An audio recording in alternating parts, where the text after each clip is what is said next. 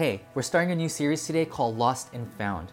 We're going to be looking at Luke chapter 15 and 16 for the next few weeks.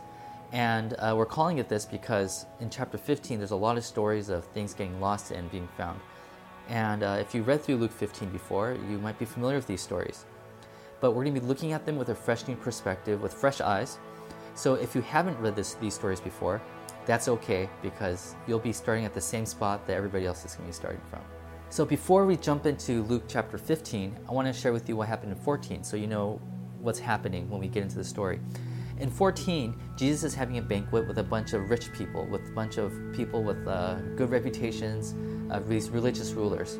So somebody at the banquet leans over to Jesus and says, "Hey Jesus, look at all the people here. Look at the food. This is heaven on earth." Now Jesus, he takes offense to this because he knows that these people built their reputations and their riches on the people they neglected, the people who are outside of the banquet. So basically Jesus says, the heaven on earth, that's out there, not here. And he leaves the banquet. And that's where we pick up on Luke chapter 15. So this is how verse 1 begins. Now the tax collectors and sinners, those are the people who were neglected, were all gathering around to hear Jesus. But the Pharisees and the teachers of the law muttered. They weren't happy with Jesus doing this. "This man welcomes sinners and eats with them." Now, eating with sinners, eating with people, that was a way of saying, these are people I'm going to associate myself with. So, in the eyes of the Pharisees, these religious rulers, they're saying, Jesus, you just made the worst decision of your life. And this leads Jesus into story mode, which I love. Okay, so this is how he starts.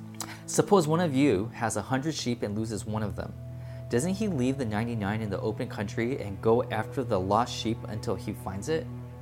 Now let's stop right here because I know a lot of you are familiar with this story. You know how it ends. Have you ever asked yourself, what did Jesus do with the 99 sheep? I mean, did he just lock them up in a pen and said, okay, I'll see you guys later. I have to go and find that lost sheep. Well, if you look at the text carefully, it tells you exactly what he did with the 99. This word right here, leave. Now, for those of you who don't know, this text was written 2,000 years ago in an ancient language in Greece. And so there's a lot of things that get lost in translation. But this word leave right here could also mean abandonment. It could mean neglecting. It could also mean to forsake. When Jesus tells this story, what he's saying is he's going to leave these 99 sheep out to dry and even die for the sake of finding this one sheep. Now, if you were to ask any professional shepherd, hey, is this a wise choice that this shepherd made? He'll probably say no. Why would you forsake 99 sheep for the sake of one? And not only that, if this sheep is astray, what value does he have? So there must be something else going on in this text, and there is. And for us to figure that out, we have to first assess who Jesus is telling this parable to. Jesus is talking to religious people. These people know the Old Testament forwards and backwards, and so does Jesus.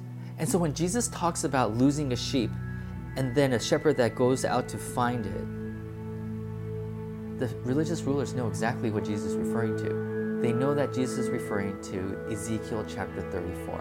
So let's take a look at that.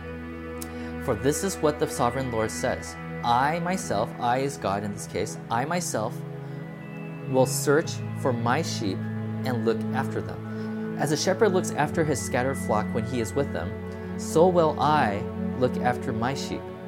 I will rescue them from all the places where they were scattered on a day of clouds and darkness."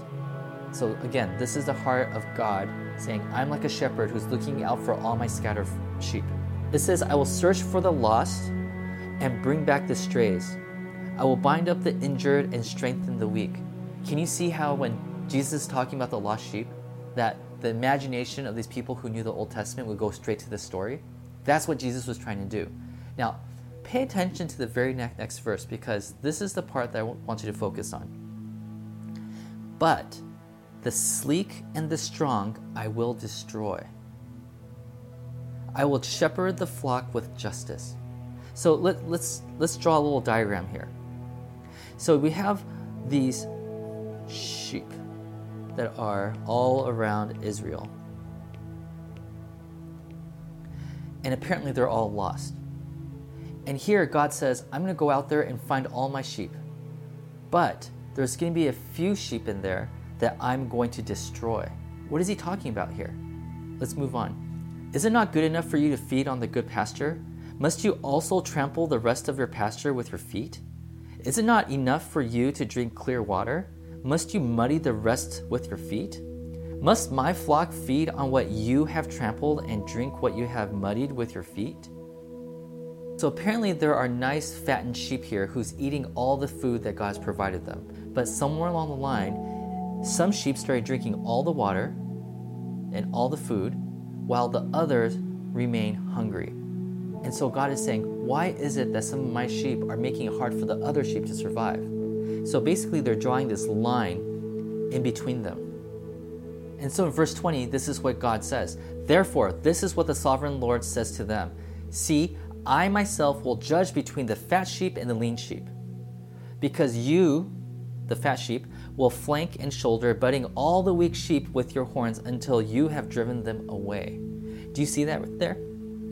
It says that some of the sheep has caused the leaner sheep to go astray.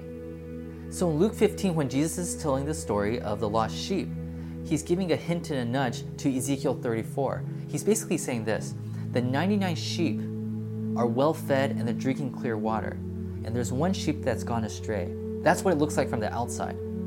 But between them two, they know exactly what Jesus is saying. Jesus is saying, you, religious leaders, are the 99 sheep. You guys are the fattened sheep. You have caused that one sheep to go astray. So let's continue with the story. It says, and when he finds it, the lost sheep, he joyfully puts it on his shoulders and goes home. Now notice, he says home. He doesn't say take him back to the 99. He says home. Doesn't even take him to the sheep pen. He takes him home. Then he calls his friends and neighbors together and says, rejoice with me, I have found my lost sheep.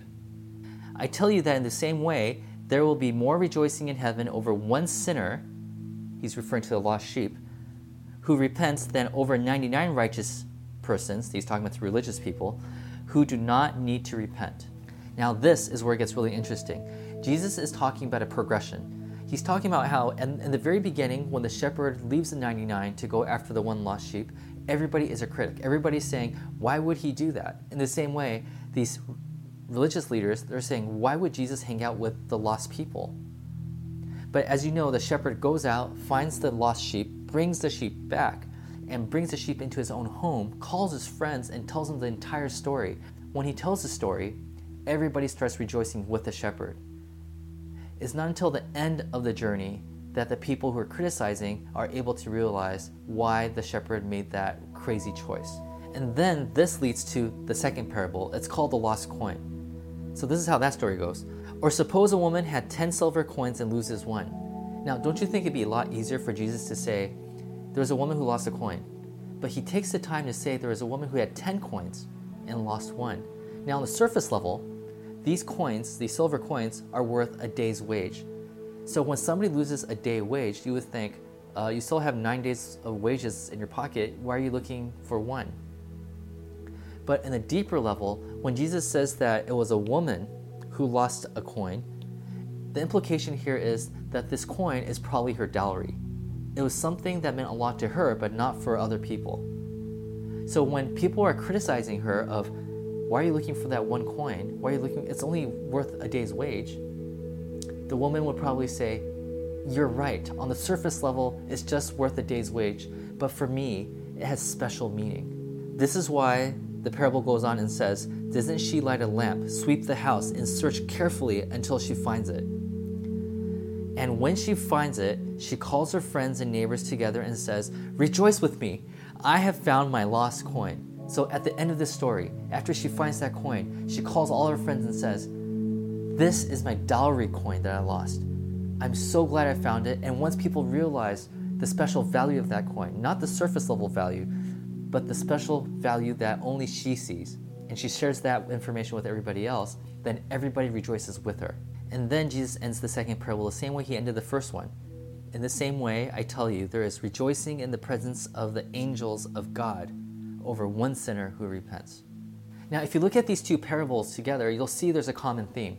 And the common theme is, while the surface level, while the people outside don't really see the value of the lost sheep or the lost coin, the owner sees the worth of that item. So I want to share with you 3 observations I made about these parables that's relevant to us today. The first one is this. No matter how the world sees you, no matter how little you feel, maybe because you applied for a job and you didn't get it, and so you feel devalued, or maybe you were just let go from a job and you feel like your worth is dwindling, God sees you differently. God sees you as a person with high value, that He will relentlessly pursue you no matter what. The second observation is this: no matter how much you get lost, no matter how much the coin got lost, no matter how far the sheep went astray, the shepherd and the woman still consider those objects theirs. The shepherd still says, no, that is still my sheep. There wasn't a point in the story where he says, the sheep has been gone for 10 days. I guess he's not my sheep anymore. Or the woman didn't say, I can't find that coin. I guess that coin doesn't belong to me. No matter how far you stray away from God, God still wants you. He will still chase after you. And finally, some scholars have looked at this story and noticed that the first parable takes place outdoors and the second parable takes place indoors. And they took this as a sign to mean that some people could get lost being outside the faith, but people could still get lost inside the faith. Maybe you haven't prayed for years and you feel far, far from God. But for some of you, you pray every day, you read the Bible every day, you sing songs about God every day, but deep down inside you still feel lost. And that's okay, because God still wants you. He's still seeking after you, even if you're inside the church. So brothers and sisters, may God continue to chase after you, whether if you are in the church or outside the church. And may we be reminded that our worth comes from God and not from the circumstances around us. And may we experience heaven together. God bless you. I'll see you guys next week.